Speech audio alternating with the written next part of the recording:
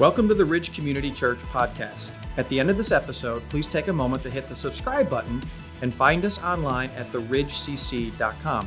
At our website, you can catch up with everything that's happening at the Ridge, watch previous messages, and learn more about who we are. If you want to watch services live, you can catch them every Sunday via our online community at live.theridgecc.com. We hope this message inspires you to take the next step in your faith journey. Enjoy. Today, we are continuing our series, The Struggle is Real, where we're looking at common struggles we all deal with. Over the last few weeks, we've looked at our struggle with our identity and marriage and parenting. The struggle that we're going to look at today is a struggle we're very much seeing play out in our kids' lives. And our kids have a lot of struggles. Struggles like anxiety and depression, fear of the future, technology, and bullying. But the biggest issue that they are having to face is that of gender identity. Is gender a social construct? Who are they? Who should they be? Personally, I've hesitated to talk about this from stage because when it comes to a very personal issue like this, I would rather meet one-on-one.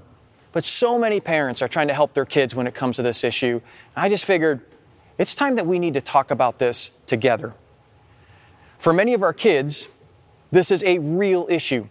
For some, it's a deep internal pain, a feeling like they're born in the wrong body. For others, it's a peer issue. Should I be fluid to be inclusive?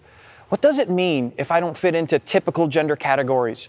I'm feeling pressure to be non-binary, which means not male or female. Does this mean I'm trans? What do I do with that? But the struggle is very real for our kids. And by struggle, I mean they just aren't sure. They're confused. They're just being bombarded with messages online. They're being taught things in school. They're having conversations with their friends and experiencing peer pressure. They just don't know what to believe. I mean, am I a boy or am I a girl or am I something else? Should I be attracted to boys or should I be attracted to girls or both? They just aren't sure. But do you know who else is struggling with this? Parents are. My daughter acts like a boy. My son wants to be a girl. If I push back, will they threaten suicide? Am I hurting self-expression? Will I ruin our relationship if I overreact? I talk to people, and I've just heard story after story. Some people, they just felt like they always related more to the opposite sex. And because of that, am I somehow broken? Others, they have questions. I was born a man, but then became a transgender woman. Am I still welcome here? Others who transition then felt guilty. Should they transition back?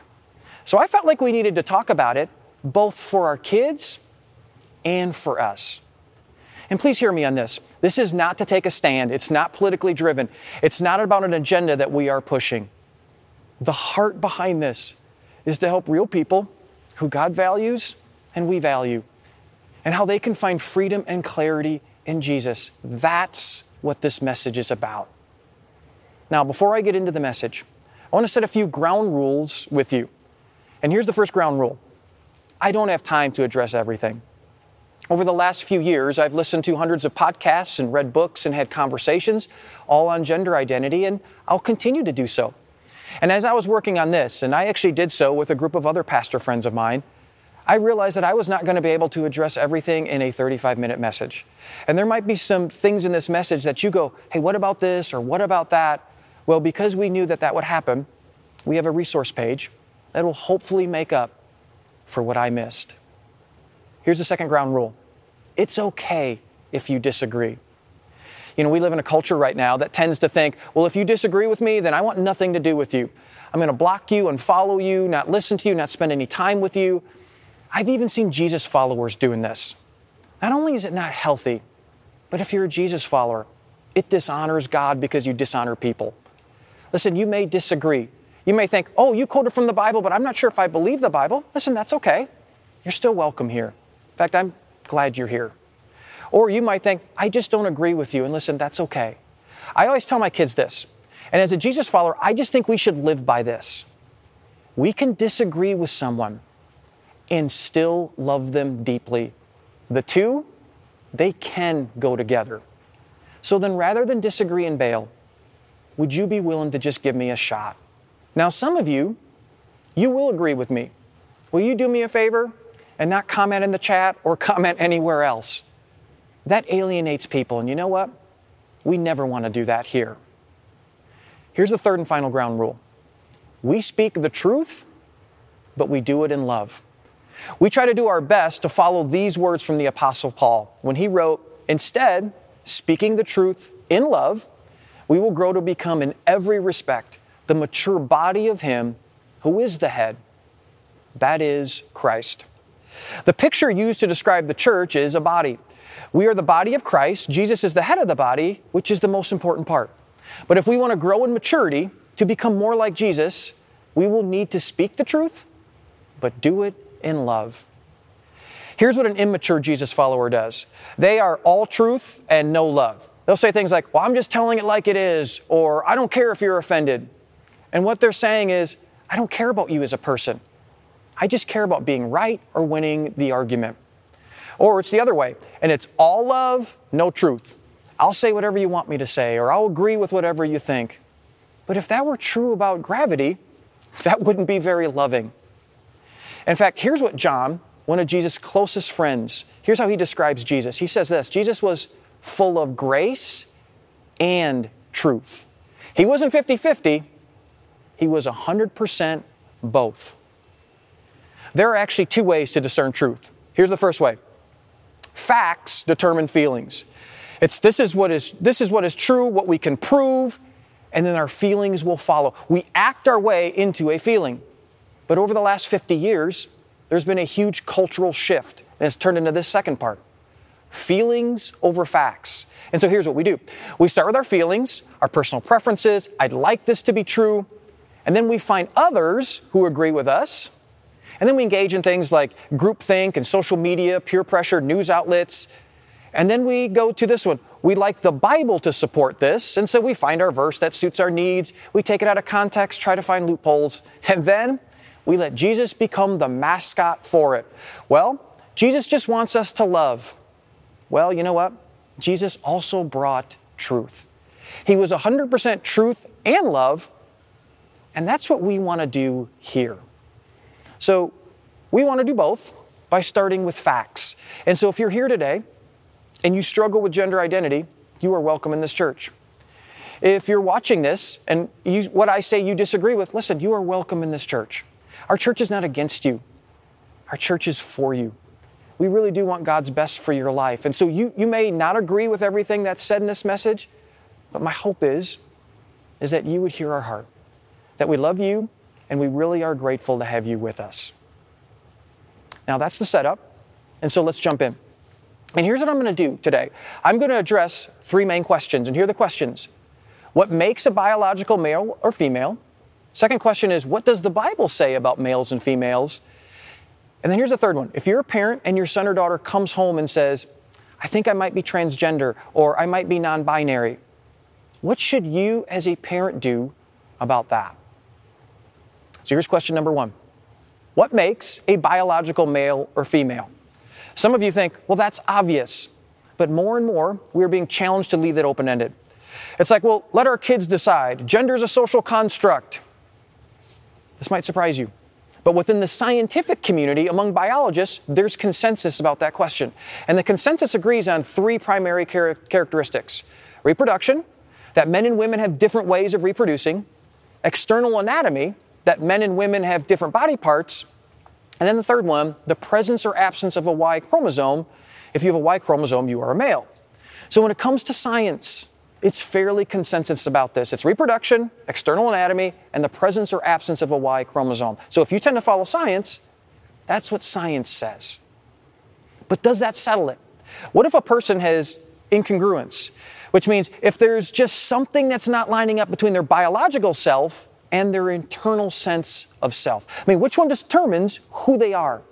In other words, if a person was born a biological male, but from a very young age, they had this inner sense that they should be a female.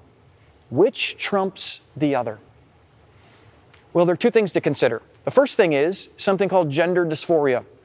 Gender dysphoria is a real scientific condition that produces great pain in people. Here's the definition of gender dysphoria. It's a state of severe distress or unhappiness caused by feeling that one's gender identity does not match one's sex as registered at birth. But as you see, it's a very small percentage of our population. And this is something that you don't grow out of. It doesn't fluctuate back and forth. It's constant. But for most of us, it's something else. It's this: gender stereotypes. For many who have decided that they are non-binary, they are often just not feeling like they fit in with the gender stereotypes that they've grown up in. You know, this is why Facebook for a while had 71 options when it came to your gender identity. So now they just let you customize it. Now let me pause here for a minute, because one of the questions that we get a lot from parents is, well, what if my son or daughter seems to really be into stuff that is normally associated with the other sex? In other words, what do I do if my son is really into pink and princesses, or my daughter wears her hat backwards and doesn't want to wear a dress and is really into fantasy football? Does that mean that they're transgender? Does that mean that they're non-binary, or they should go on puberty blockers? The answer? No. And the reason I say that is because that there's a difference between the two. And here's the two. Gender stereotypes are culturally constructed. Gender is biologically identified. And there's a difference between a gender stereotype and a gender absolute. Let me give you an example. In 1918, the Ladies' Home Journal wrote this: "Pink, being a more decided and strong color, is more suitable for boys, while blue, which is a more delicate and dinky, is prettier for a girl." Now imagine that for a gender reveal party. Pink is a boy, blue is a girl. Now what's happened since 1918 culturally? There's been a shift in gender stereotypes. I want you to think about your own kids. You've seen changes in interests, from dolls to sports to film to dance to video games. Did their gender change? No. Just their interests. You know, if you're watching this and you're a girl and you're going, well, I don't want to wear a dress. I want to wear jeans and a hat and I like playing football.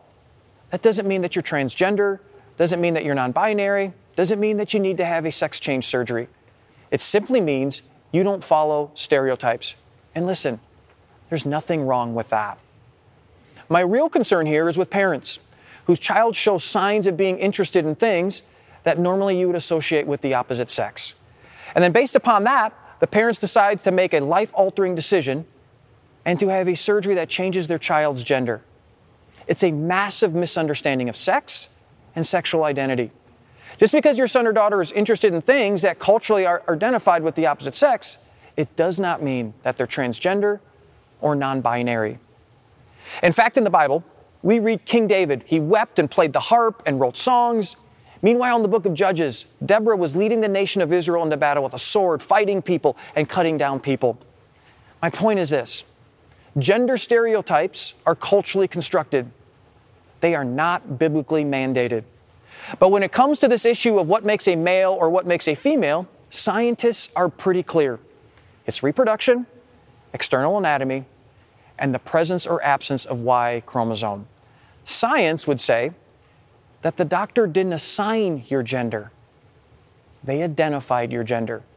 And they identified based on those three characteristics. Okay, here's the second question. What does the Bible say about being male and female? I mean, do the scriptures match up with what we're seeing as what scientists say about being a male or being a female? Now, people will often point out that Jesus never used the term transgender, and you know what? He didn't. And so people will look at that and go, okay, well, Jesus never used the word. It's clear that the Bible doesn't have much to say about it. But the reason that Jesus never used the term transgender is because Jesus was Jewish.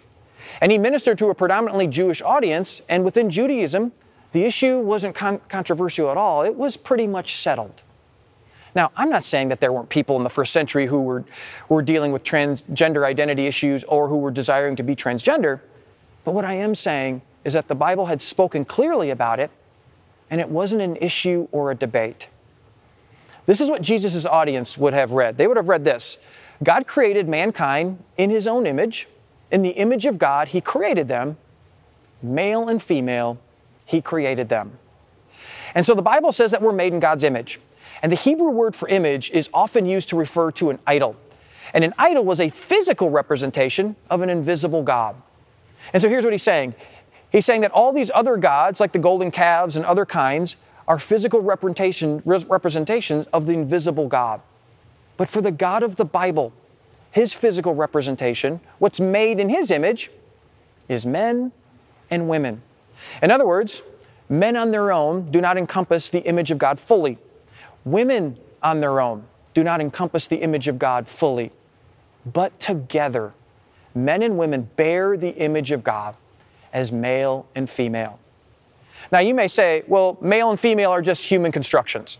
I mean, they're just some term or category that we came up with. It's just a psychological, social kind of construction. Well, if that's the case, then the next verse doesn't make any sense, because in the next verse, here's what he says.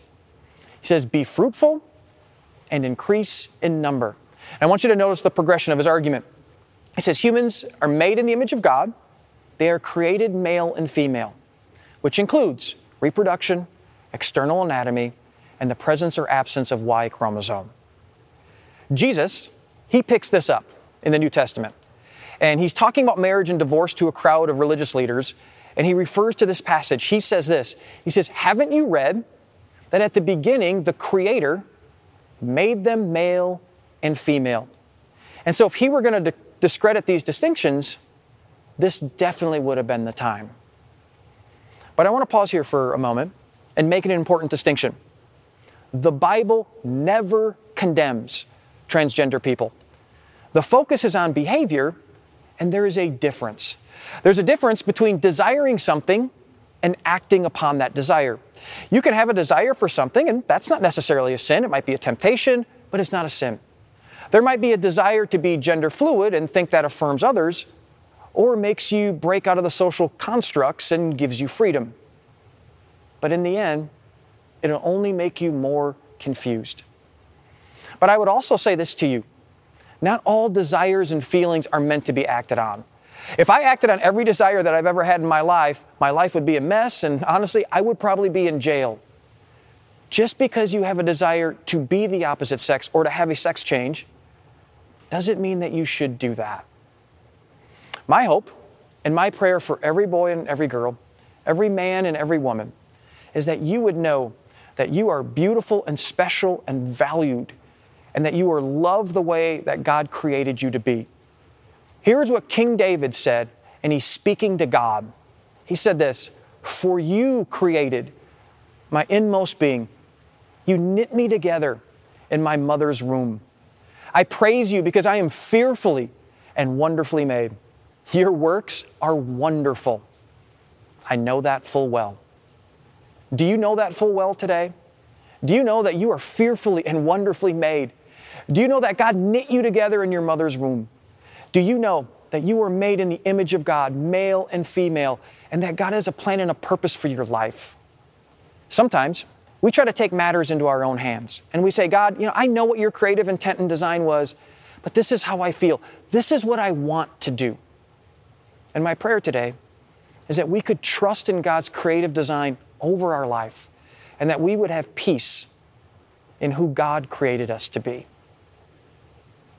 Third and final question. What should a parent do if their child says that they are transgender or non-binary? Let's just start here. Love your son. Love your daughter. Don't abandon them in the struggle. If anything, move closer to them. You may not agree with every belief or behavior in their life, but they should never doubt your love and loyalty to them as their parent. Now, I do need to say this. There's a difference between love and affirmation. I'll hear people say this, well, if you love me, then you'll affirm my every belief or behavior. And while love and affirmation, they are related, they're not the same thing. If your child came home and said, oh, I feel fat, I'm going to swallow a tapeworm and starve myself to death, what would you do as their parent? Well, you would love your child, but you would not affirm their feelings. You see, it is possible to love someone and also not affirm every behavior or belief, especially the ones that go against God's creative design. Let me share what the research overwhelmingly says. And let me just say this before I do. You can find a statistic to back up anything you want. But of the most reputable and well-regarded sites out there, here's what they're saying. They're saying the studies show that young people who transition to a different sex are at a higher risk of depression, suicide, and psychological disorder after they transition. The studies also show that if young people are given some time to work these issues out on their own, that in a healthy environment, they will often come to the conclusion that they are their biological gender. Now, what should this teach us? I believe it should teach us to not make a life-altering decision for a young person before their brain is even fully formed at the age of 25 to 27 years old. So here's what's often happening. A son or daughter comes home and says to their parent, I think I might be transgender. Or maybe they could see it coming, or maybe it's out of the blue, or the result of a friend group, or maybe they were taught this at school or online. And so then they take their son or their daughter to a therapist, and here's what they hear. Well, you better have a sex change, or put your kid on puberty blockers, or they're at a high risk of suicide. Yet, listen to this about puberty blockers. Puberty blockers can have an adverse risk on a person's blood pressure. They increase your risk of blood clots, heart attack, stroke, and cancer. They can lead to diabetes, and if you're on them for 2 years or more, you most likely will be infertile. Let me ask you this question. Is there anything else in life that contains those sort of risks for a young person that we would advise them to do it? Listen, can we just let kids be kids? Can we just let kids not have to figure everything out in their life by the age of 15? Can we just stop pushing our adult political agendas into a kid's life and make a life-altering decision before their brain is even fully formed? This was Kiera's situation. When Kiera was 14, she started questioning her gender. Her parents took her to a clinic where they encouraged her to transition. She went on puberty blockers and she eventually had her breasts removed. But at age 20, she came to the realization that she made a horrible mistake. And she sued the clinic, and she won. And you know what? She's not alone. As I close, I want to speak to two groups. The first group I want to speak to is those of you who would say, I identify as transgender. Again, I just want to say I am so thankful that you are viewing this message. But you might be thinking, you know what, Mark? I don't feel very loved. My gender is my core identity, and I don't feel welcomed. Or you made a transition, and you wonder if you are now beyond the reach of God's grace. Can I just ask you this? Who are you at the deepest part of your being? What is your core identity? All of us are wearing a shirt right now. And on the back of the shirt is a label. And for some of us, the label says Gap or Banana Republic or Nike. But here's the question. Who gets to label that shirt? The maker does, right? I mean, the maker is the one who has the right to label the shirt. Let me ask you this. Who has the right to label you? Is it other people? Is it our culture and the cultural trends? Is it politics or politicians? Or is it ourselves? It's like, it's my life, I get to label myself. Or is it our maker who has the right to label us? I believe that our maker is the only one who has the right to label us. And that our core identity as people is not our sexuality, it's deeper than that. Our core identity as human beings is we are a child of God. And if you're a Jesus follower, this is your core identity. It's who you are. You are a child of God. And so my prayer is that maybe not overnight, but over the course of time, your beliefs and behaviors would begin to line up with your true core identity. The second group I want to address are the people who have others in your life who identify as transgender, and it makes you mad. I mean, you feel the need just to take a stand and speak your truth. Sure, you can vote and lobby and protect our kids at public schools, but can I just remind you of this verse? Paul said this, it's God's kindness that leads to repentance. You know, I've never argued someone into the kingdom of God. I've never yelled someone into becoming a Jesus follower. I have never posted about a hot button issue on social media and had people go, hey, would you just tell me more about Jesus? It's because it's God's kindness that leads to repentance. It's God's kindness that leads to life change. There might be someone sitting next to you in your work, at your school, at your church, and you know what? They don't know what to believe. They have thoughts that they don't necessarily want to have, and they have feelings that they don't necessarily want to have. They're struggling with their own gender identity. And if all they hear is us railing against this because it's become some sort of, political issue, they're not going to come and talk to us. They're going to go talk to someone else. Yes, there's a time for righteous anger. Yes, speak the truth, but always do it in love. But the question I want to ask you today is this. Is there someone you could show kindness to?